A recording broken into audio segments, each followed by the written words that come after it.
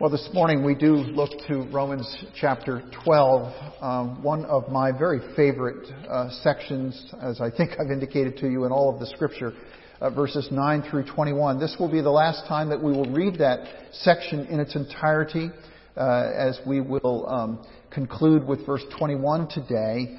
And I want you to hear again, at each point, I think I recall there being 27 perhaps commands that are listed here, one after the other.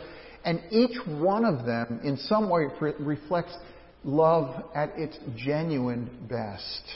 At its genuine best. And so we pray that the Spirit would be again working this through us, that we would see what genuine love looks like and assure us of our union with Christ that enables us against even high odds to be able to live righteously in this dark world. So read along with me, please, where you are, from Romans chapter 12, verses 9 through 21. This is God's Word. Let love be genuine. Abhor what is evil. Hold fast to what is good. Love one another with brotherly affection.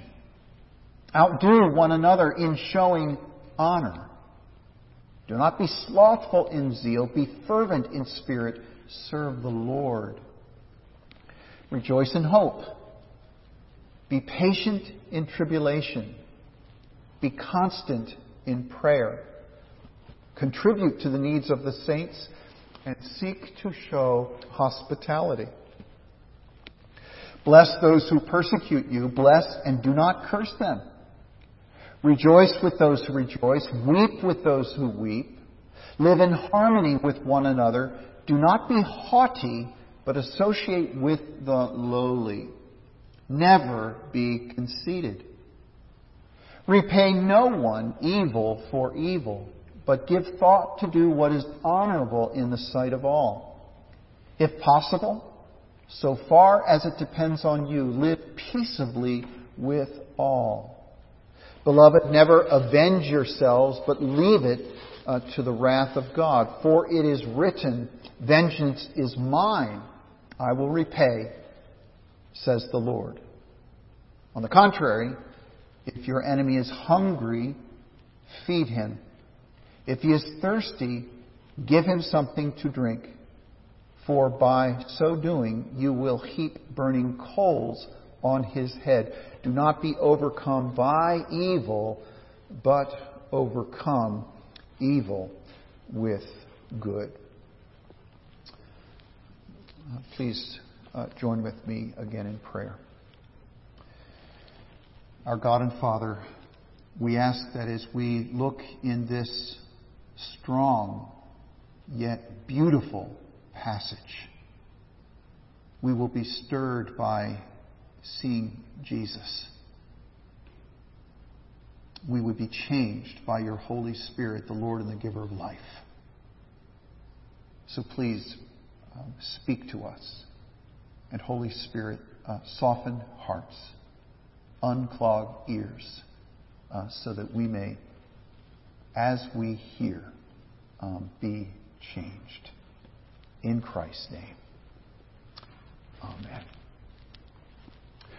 Well, we all have been wronged in a variety of ways. We have been sinned against.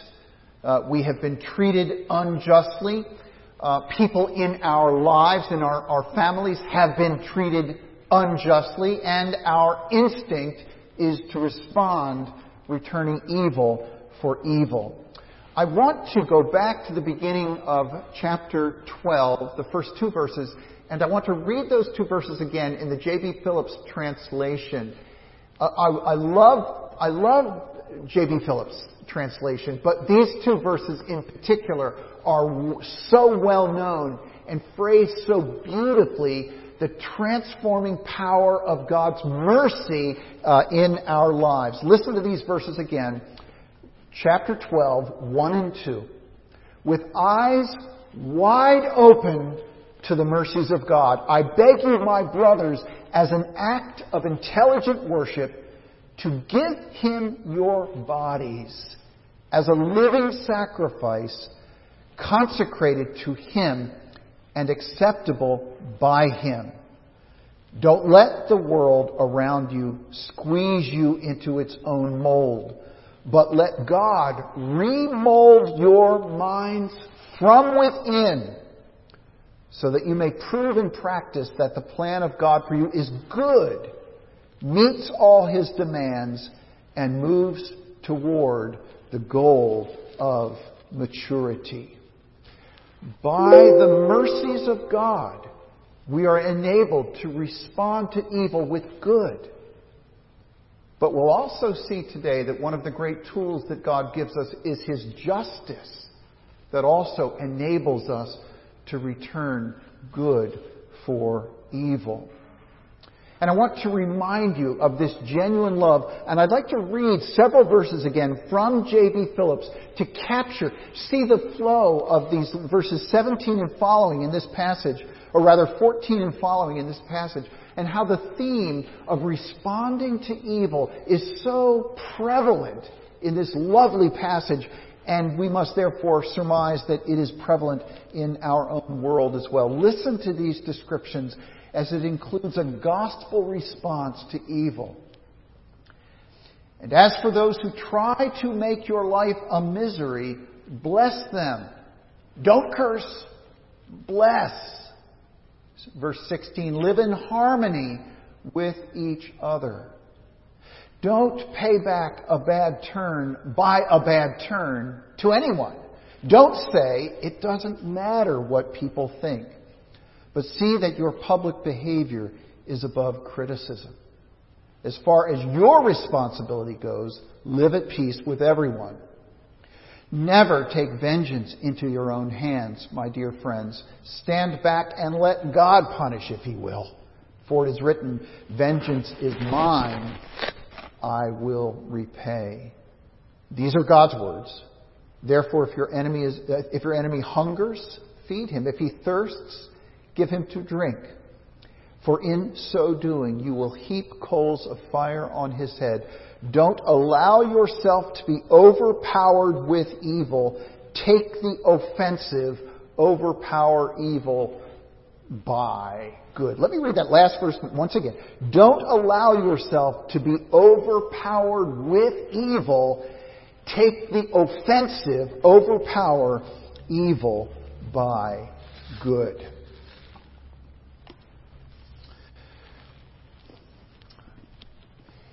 He walked into Emmanuel,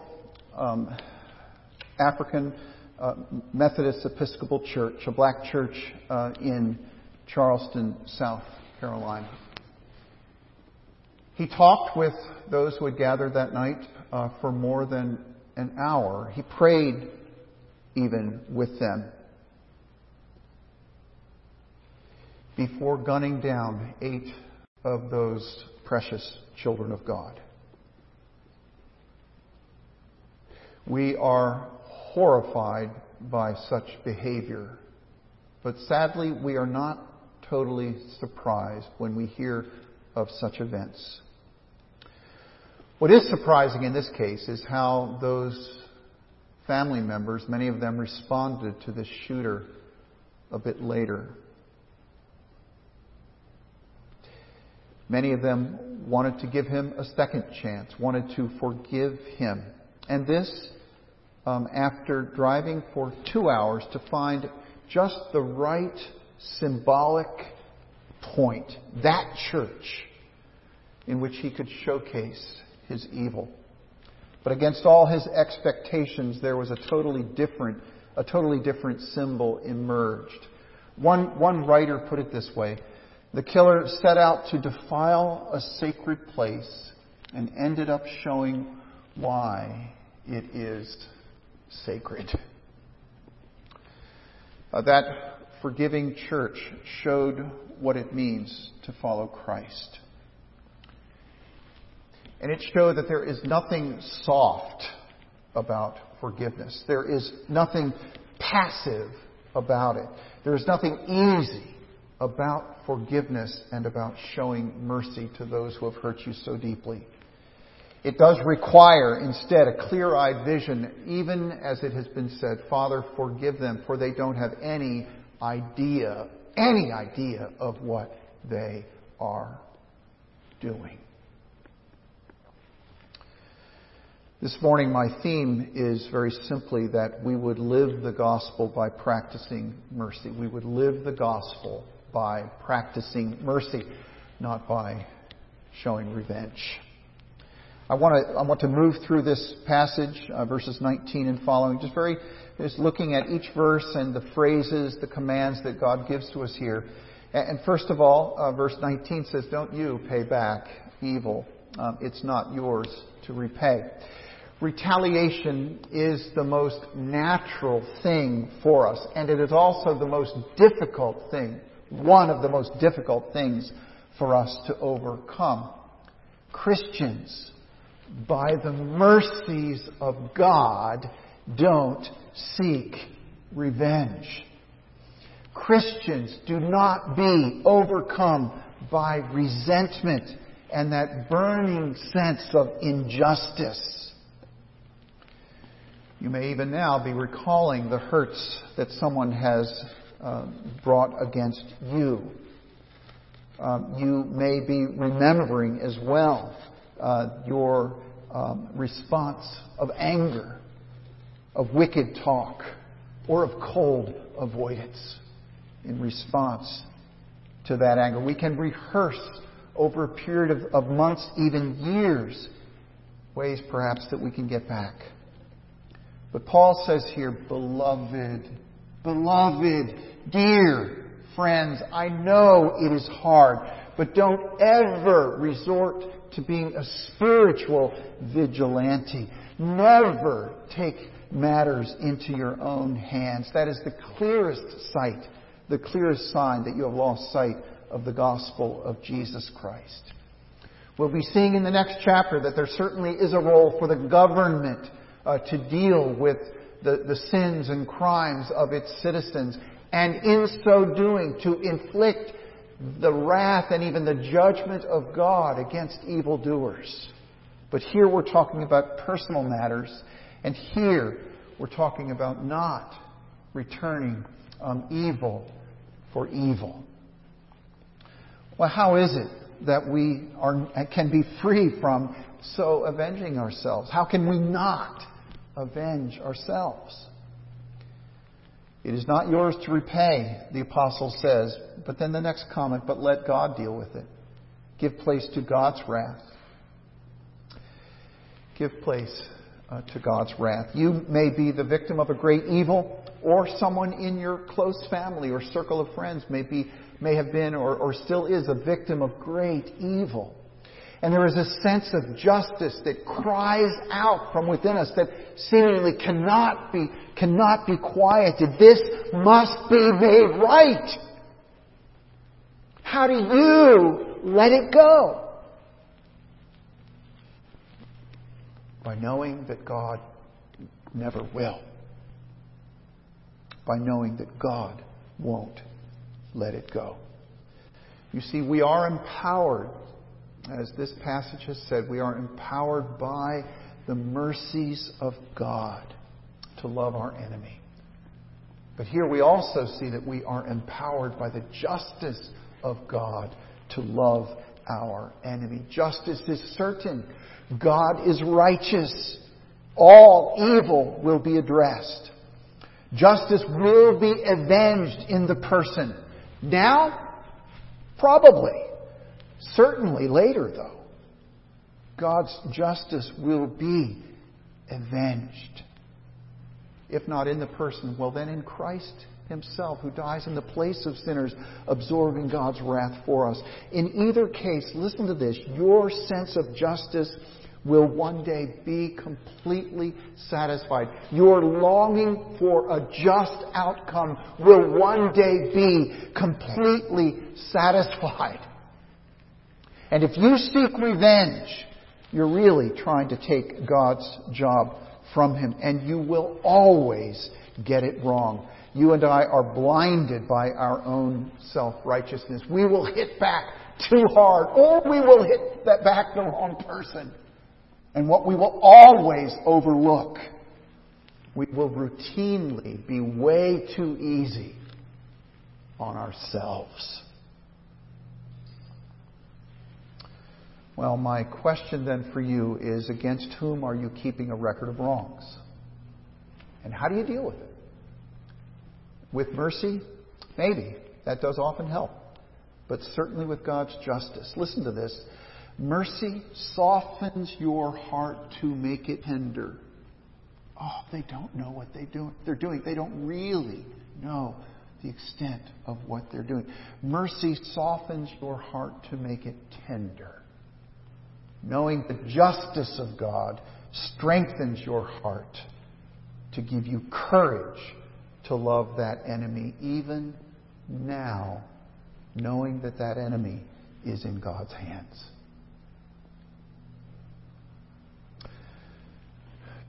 Do not pay back evil for evil. Leave it in God's hands. And instead then, act out gospel grace. Seek to do them good.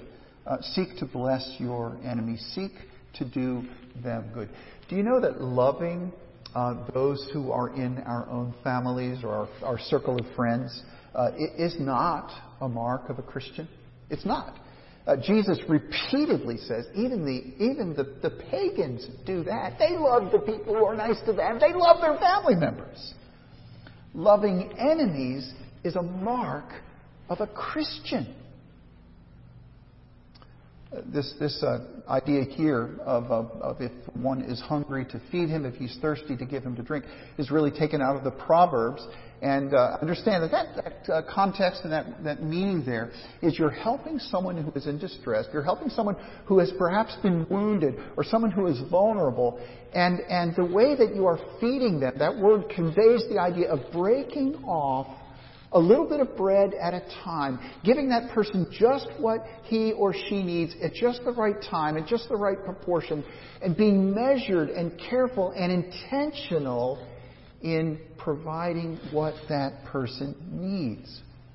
It is not staying away, it is being close enough to care for what that person needs. You're not taking advantage. You're doing whatever you can in order to help that person. You're seeking to do them good. Thomas Brooks, in his commentary on the Proverbs, makes this statement: "We are disciples of Him who died for His enemies." We are followers, disciples of Him who died for His enemies. And that is certainly true, as we saw earlier from 1 Peter chapter 2, verse 23. Again, He committed no sin, neither was deceit found in His mouth. When He was reviled, He did not revile in return. When He suffered, He did not threaten, but continued entrusting Himself to Him who judges justly. See, Emmanuel, AMEC, showed far more than Jesus' example. They did that in a wonderful way. But they showed as well that Jesus lives in the church. There's the only way it can happen. That Jesus changes us from being people whose minds think in terms of payback and retaliation. And Jesus gives us power to do what we naturally can't do. Again, verse 24, He Himself bore our sins in His body on the tree. He took the penalty of our sins away from us by His death. And He empowered us by living in us, that we might die to sin and live to righteousness. By His wounds you have been not just forgiven, but you have been healed. So seek to do that person good. Seek to do them good. And to seek to do them good for their good. For by so doing, the end of verse 20, you will heap burning coals on his head. Now that is a very strange phrase, and people have done a number of different things with it. One of the interpretations that people often give is that it refers to judgment, because God Himself will rain down. Psalm 11 says this: God Himself will rain down fiery coals on the wicked in judgment. And these coals then, in this passage too, it is said, represent the judgment that we would bring upon them. In other words, that as we treat them kindly, it increases their culpability. As we treat them kindly, it heightens their punishment. And if you take it that way, you can almost say, well, then the reason we are kind is to make their judgment even more difficult. Now that may be an outcome, a more stern judgment, but is it a goal? I think better is to put it this way, is that those coals of fire that are placed on someone's head, as you do good to them, as you do kindness to them, even as they have despitefully used you, it may cause them shame, it may cause them embarrassment, and it would create the pangs of conscience that may, by God's grace, even cause them to change their behavior, as God's kindness leads us to repentance. Chapter 2, Romans says. So He may use our kindness to lead someone else to repentance. Well, John Calvin, a master commentator, I love what he says. Let me read a longish sentence from Calvin. He says, I take a simpler view, that his mind shall be turned to one side or another. For doubtless our enemy shall be either softened by our benefits, or if he be so savage that nothing can tame him, he shall yet be burnt and tormented by the testimony of his own conscience, on finding himself overwhelmed by our kindness. In other words, Calvin is saying that it can work either way, and there can be a softening because of our kindness in showing mercy, but there can also be a further aggravation, and he can be burnt and tormented by his own conscience on finding himself overwhelmed by our kindness. Show mercy. Leave the consequences with God. Show mercy because of the justice of God. God said, I'll take care of it. You do your part. Well, verse 21, do not be overcome by evil, but overcome evil with good. The thought came to my mind looking at this is that evil is electric. Watch out for it. It has great power. How do you overcome it? There is a warning then, first of all, not to allow their evil to overcome you. Not to allow their evil to overpower you. Evil hurts us deeply. But it can't kill you. Evil hurts you, but it does not need to harm you. It does not need to defeat you. Those dear folks at the Emmanuel AMEC were hurt with unbelievable pain that while on this earth they will never forget.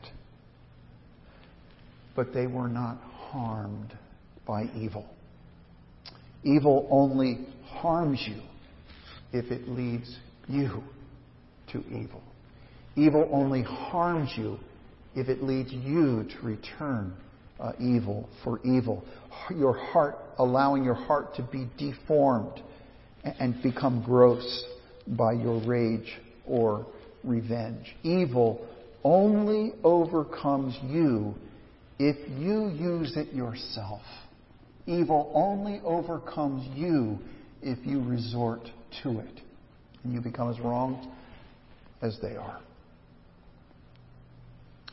If you don't kill it, evil will intensify like a feedback loop. Remember the mercies of God for you. But remember also the justice of God for you, who alone can quiet your bent to no longer keep a record of wrongs. Quiet your bent so that you no longer keep a record of wrongs. Every sin will be fairly atoned for. Let God do His part. Do not be overcome by evil. Do not allow the evil that you have experienced from another to so pollute and deform your heart that you return evil for evil. Instead, overpower evil with good. The year was 1971. Not that long ago. I was a junior in high school, right? So the year was 1971. And it took place in Durham, North Carolina. There was a black school that was taken over by fire. It was consumed by fire. Perhaps arson, not certain about that. In any case, the town wrestled with what to do with the children who no longer had a school available to them. And the thought was that, one solution that seemed to be the simplest was to desegregate the white school and have these black kids come into that white school.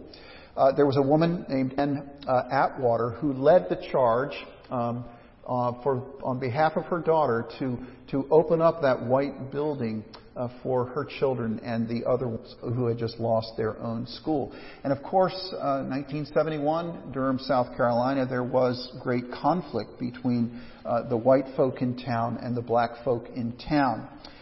There was a protagonist on the other side from Anne. His name was C.P. Ellis. And I am confident that no relation there. But he was head of the local KKK, and he led the opposition against Anne and the rest of the black population as they were seeking to care for their own families. There was arson. Houses were ruined. There were attacks on families, and Anne became aware. She was drawn into a conversation with CP, and she made a comment at one point to him, and she said, "Same God made me as made you. Same God made me as made you." And there began to be in her part, starting with her, a bit of a softening towards CP, and then they both began to see each other as people. A little bit later on, Anne learned that CP's son was in a home for disabled children, and he was in a very difficult circumstance. He was in a room with another person who was out of control, and it made it very, very difficult for CP's son in that living situation. CP tried to get his room changed. He was not able to do that, and then Anne found out about it. And she was able, by some means, to have CP's son removed into a different room, a single room where he could be cared for and he could be provided for better by his family as well as by the staff. Well, the vote on what to do with these black students was coming up. There was a showdown on the horizon as to whether or not to desegregate it, and the votes were coming in. The votes were close, and then finally CP got up and he said something like this: "How can I be the leader of the KKK if I don't hate black people?" And right in front of all of that group, he ripped up his KKK card. And with his vote, the schools were desegregated. The school was desegregated. The rest of the town continued to fight fire with fire. The white folks, many of them boycotted CP's gas station, and he was going under. And one more act of kindness given, kindness returned. Kindness given, kindness returned. And brought a big chunk of the black community lined up their vehicles a block long in order to purchase gas from CP. Overpower evil with good. I'm going to ask you again, against whom are you keeping a record of wrongs? Remember that love is strong enough to overpower evil. So consider these questions. What bread can God lead you? Is God leading you in your circumstance to give to this person? With what water can you refresh her heart? What coals of kindness can you place on his head? Remember, your part, though challenging, is small. You do your part, and you let God do his. Let's pray. Father in heaven, we humbly bow before you today. And we remember what Jesus has done for us. We remember that he has overcome our evil with good, that at just the right time, Christ died for the ungodly to bring sinners home. Lord, we pray that this dynamic, this gospel dynamic, this grace dynamic would grip us. But we also pray that the justice dynamic would steel us, giving us courage to do what is right because we've left the consequences with you. Father, I pray for any here this morning that have particular weaknesses and concerns and needs in this area. Perhaps even in their own families, perhaps in a close friend where they're just not sure what to do. I pray that you would grant confidence, wisdom, gentleness, courage, and strength. Let each of us know that as we live in this life, dealing with difficulties of this nature, that you live in us and you make our putting coals on someone's head a beautiful thing, a beautiful thing. So we pray these things in the name of our Lord Jesus Christ. Amen.